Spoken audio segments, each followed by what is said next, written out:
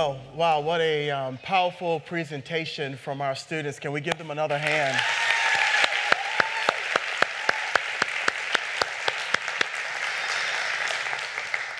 And I'm going to say like Elizabeth Taylor said to her eighth husband, I won't keep you very long. It is already 10 o'clock, so I'll ask you to indulge me. What I want to do is share with you, we've been focusing so much on the family.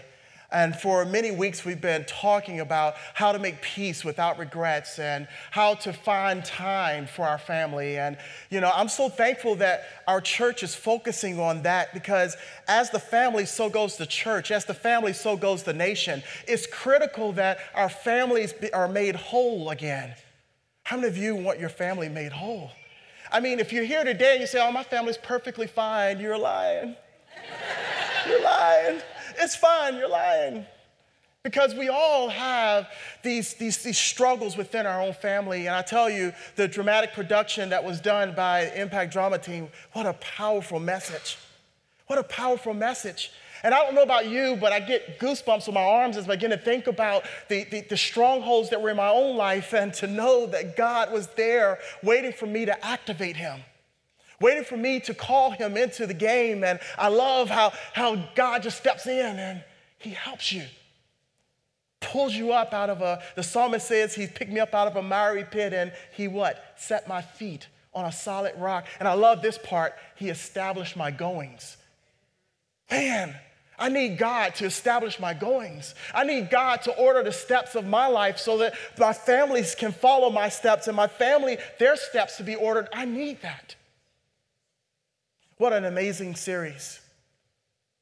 And today I just want to encourage you. I want to give you 3 quick items to focus on and to think about when you talk about reaching your youth in the home.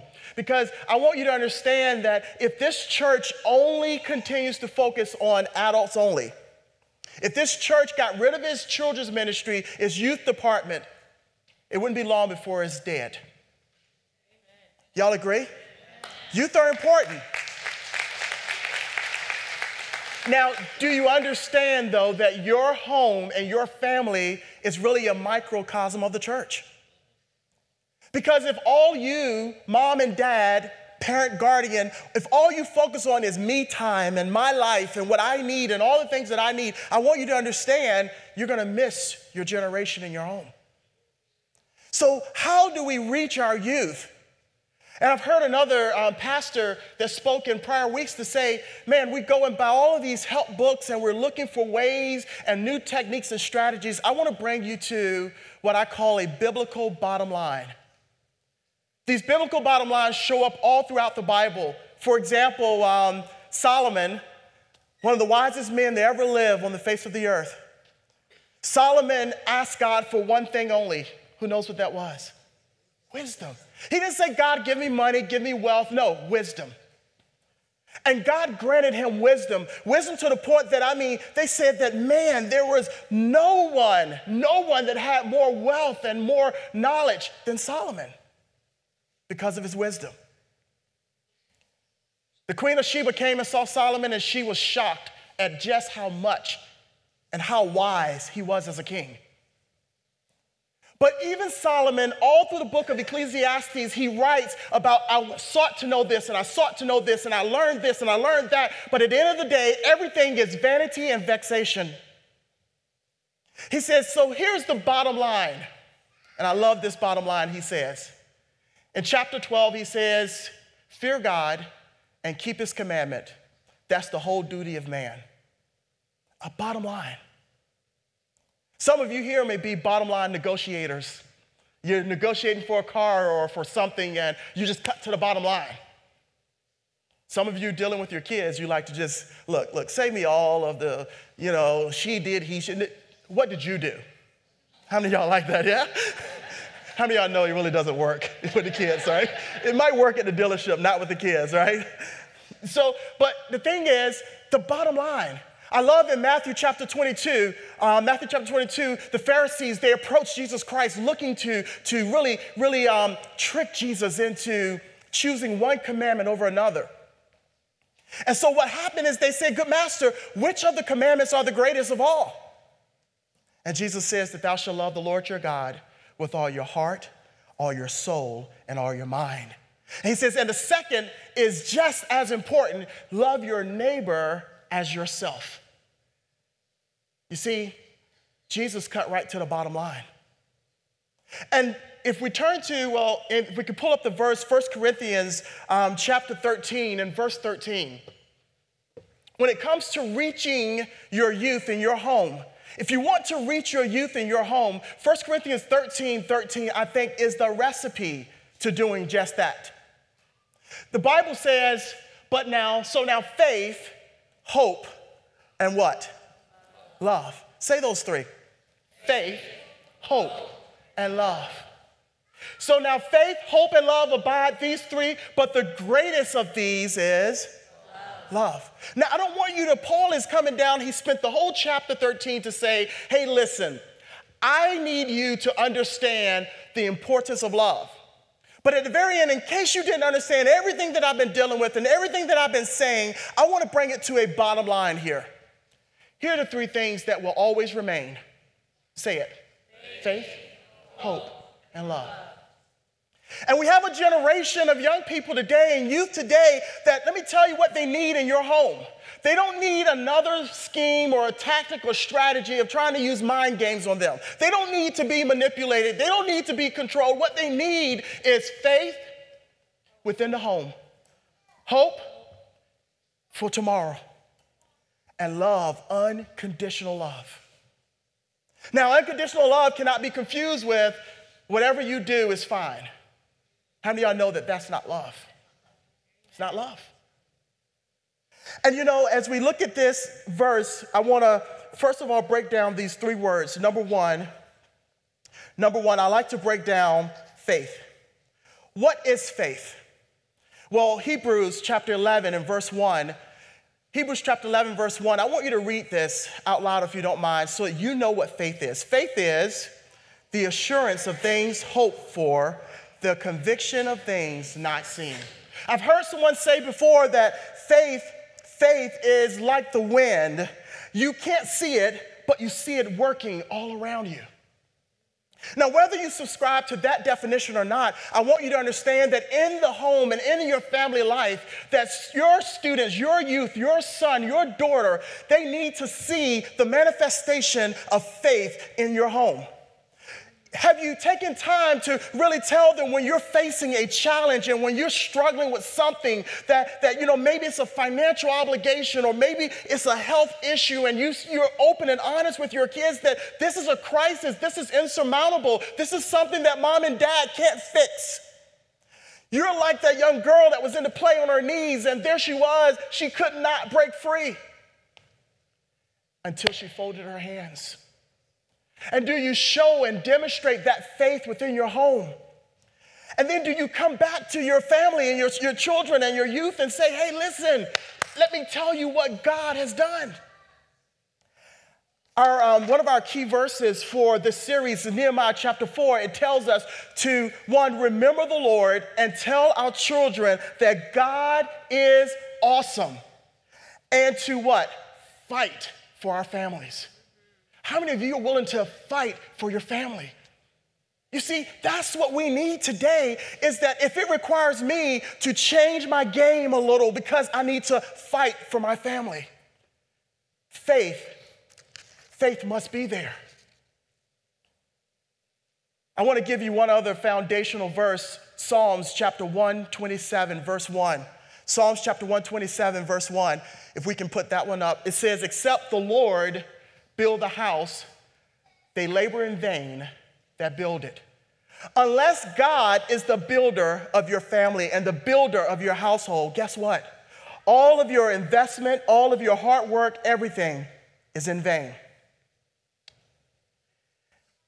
Most recently, the American Family Association did a study, and they did a research to kind of lay out why kind of some things that are happening among families. And it says that only 34% of families actually eat one meal together in a day.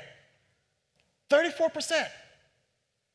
How many of you actually, and we're not talking about the meal where, you're kind of on the phone and the kids are going, yeah, Ma, I heard you, what you say? Not a text meal, but an actual time of sitting down as a family and eating and talking together. They also say that the average father and parent actually spends only 8 to 10 minutes a day with their children. Obviously, they're not counting the drive time. But, whether you agree that that is true in your life or not, I ask you the question, how much intentional time are you spending with your youth? I want to tell you, if you don't reach your youth at home, somebody else will. If you don't reach your youth, I'm talking about reaching their heart and having a connection and a love and a drive, something else will. Faith must be available. Next, what was the second word? Hope. Hope has been defined as an optimistic attitude of mind that is based on an expectation of positive outcomes related to events and circumstances in one's life. So, do your student, your youth, your son, your daughter, do they have an anticipation of something positive happening in their tomorrow? Do you find them always just believing that life is just, it's the same old, same old? There's nothing to look forward to.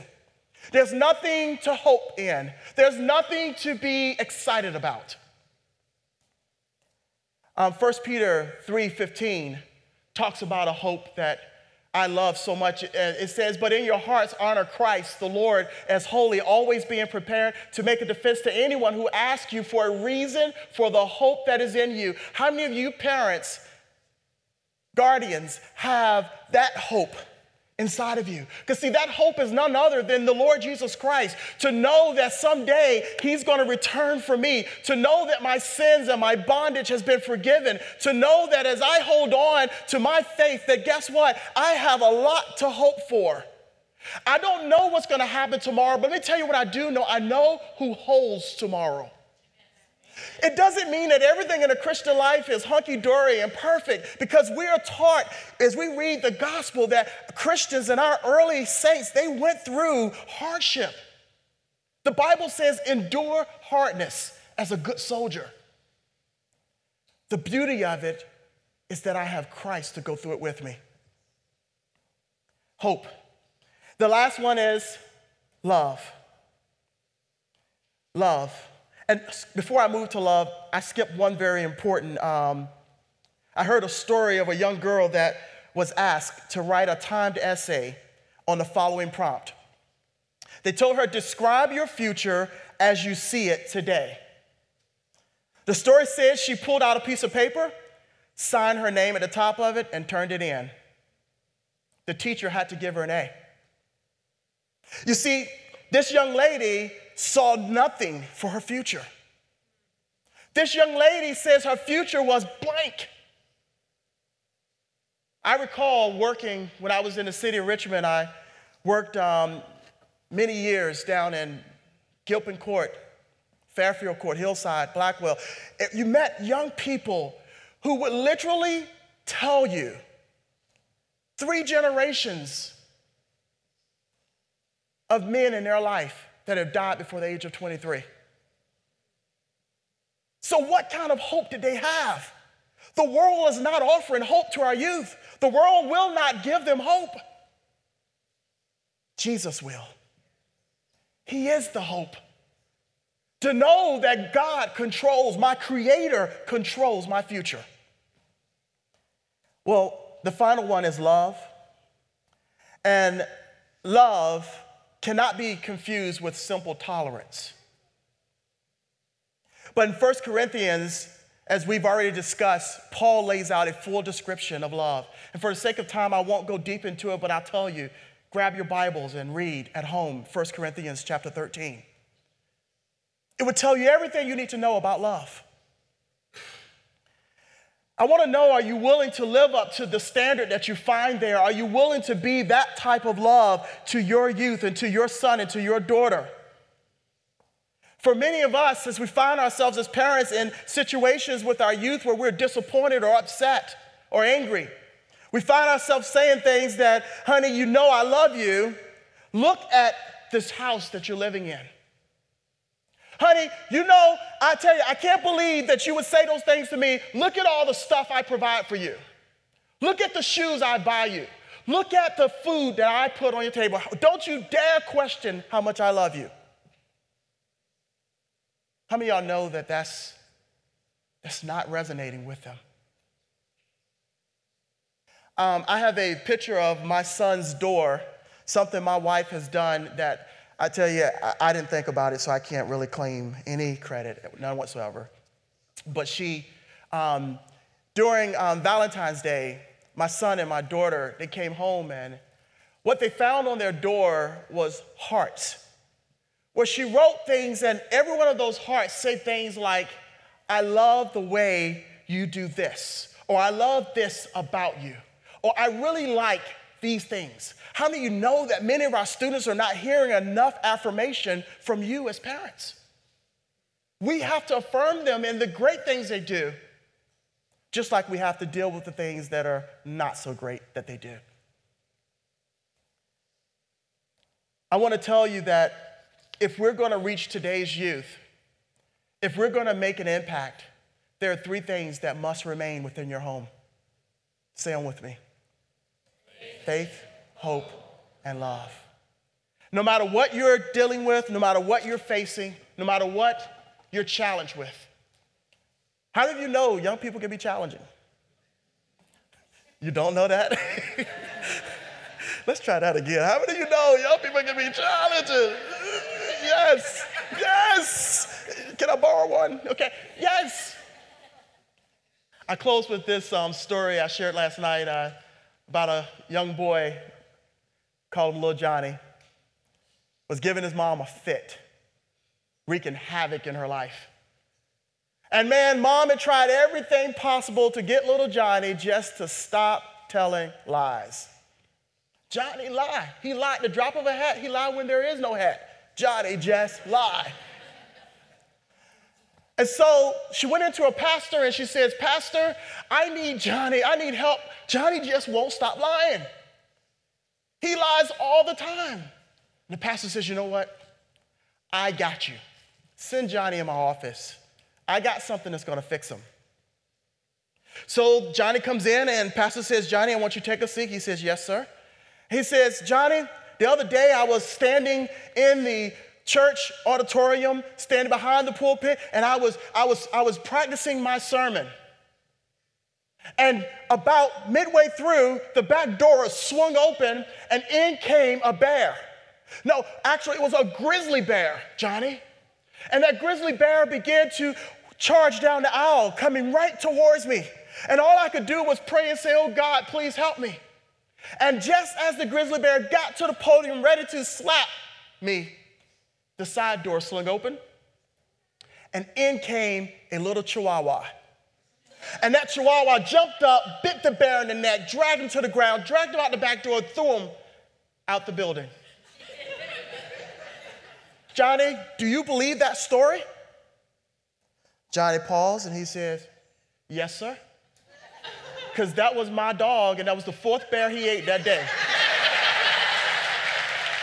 Stand to your feet, please. Parents, if we'll be honest, we don't win with our youth. My son, he does outsmart me almost every day of the week.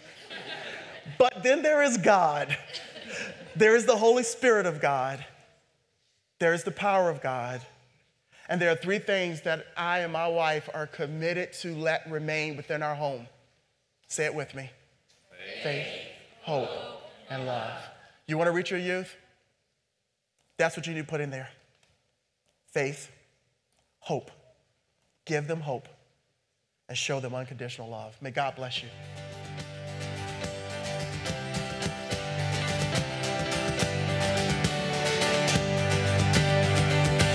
And I will sing into the night. Christ is risen and on high.